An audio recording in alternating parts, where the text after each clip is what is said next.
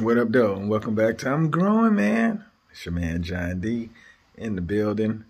Um, the wife and I just shot another episode, and we're going to give it what we got. When I say that, I mean, no edits. We were really in a place where we were not understanding each other, and it was almost like, what are we doing? For real. So it's going to be interesting to watch that come out.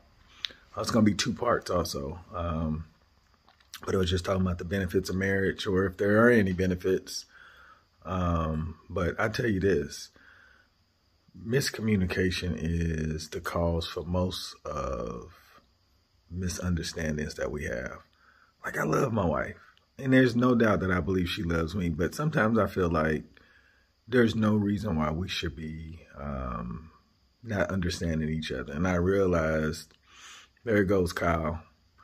I realized that no matter where you are in life, if the person's not where you are, there could be room for misunderstandings. And I want to walk with my wife. I don't want there to be any misunderstandings. I want her to be my best friend, which she is, to be honest.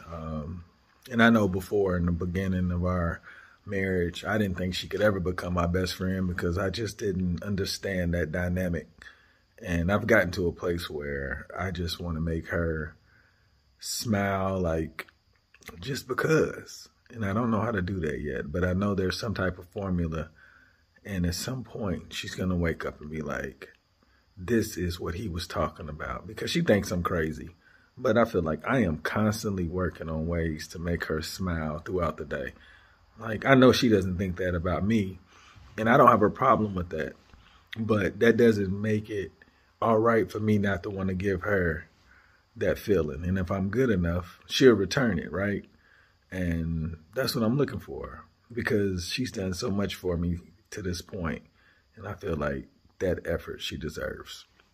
But y'all make today better than yesterday. Don't worry about anything you can't control. Be great on purpose. Boom.